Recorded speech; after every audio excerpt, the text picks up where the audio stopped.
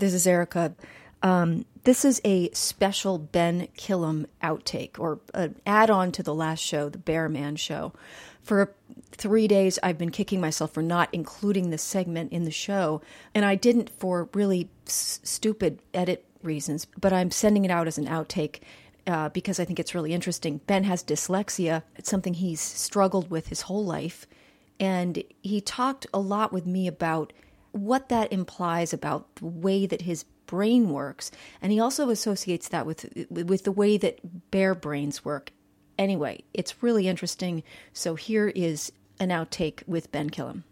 Dyslexia, when you were a kid, I don't know what dyslexia is well understood now, perhaps, but was it then? It's not understood now. What was it when you were? How did it kind of come to pass? How did you come to understand that you were dyslexic? Well, I didn't understand the word until I was 40.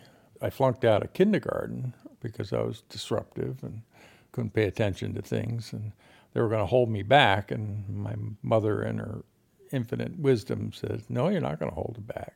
I'm taking him out of school. And she had me tested, and they told her that I was extremely bright, but I had difficulties, and that was about the limit of it. There was no term for it at that time. Third grade, I was mainstreamed into regular school, and I got average grades, and I continued to get average grades through college, and I applied to graduate school, and my GREs were good in biology and terrible in English. Couldn't get into graduate school. So I became a gunsmith, and as soon as I started working with my hands, I was successful.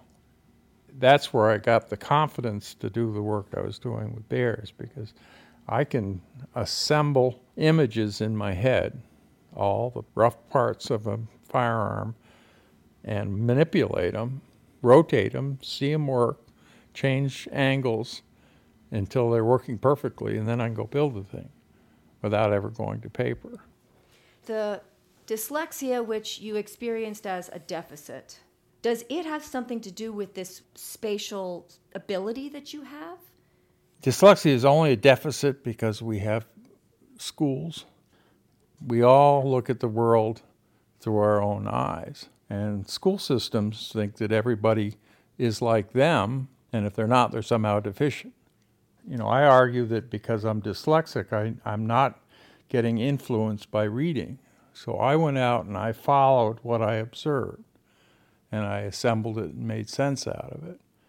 And because all of that was firsthand information, my brain was designed to assemble that, and the assembly would be accurate. Now, as soon as the written word came along and language, error came along. Error? Yeah.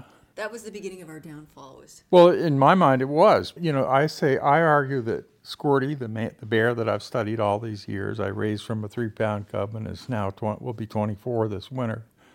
She's a knower because she survives based on firsthand observation and experience, and she has to live. Humans, we all live. We're given food regardless. You know, we're going to survive. It has nothing to do with the decisions we make. And because of the amount of error and everything, including science, because it's done by humans, we can only be believers. So there's always going to be two sides to a human argument. You know, your brain is designed to take in a piece of information, assemble it, come to a conclusion, and spit out an answer. If you actually see something with your own eyes, and you see enough things, and you're surviving on what you see, which would be all the indigenous people in the world, and you know, the Bushmen and all that are still living that way. They know what's going on. In order to survive, they have to make the right decisions. But in a world that's full of error, there's error in what you read, and today the internet, oh, God help us, it's just constant barrage of inaccuracy. And we assemble that. We get bad information in, we put it together, and 2 + 2 makes 6, and so we believe our answer. We don't know our answer.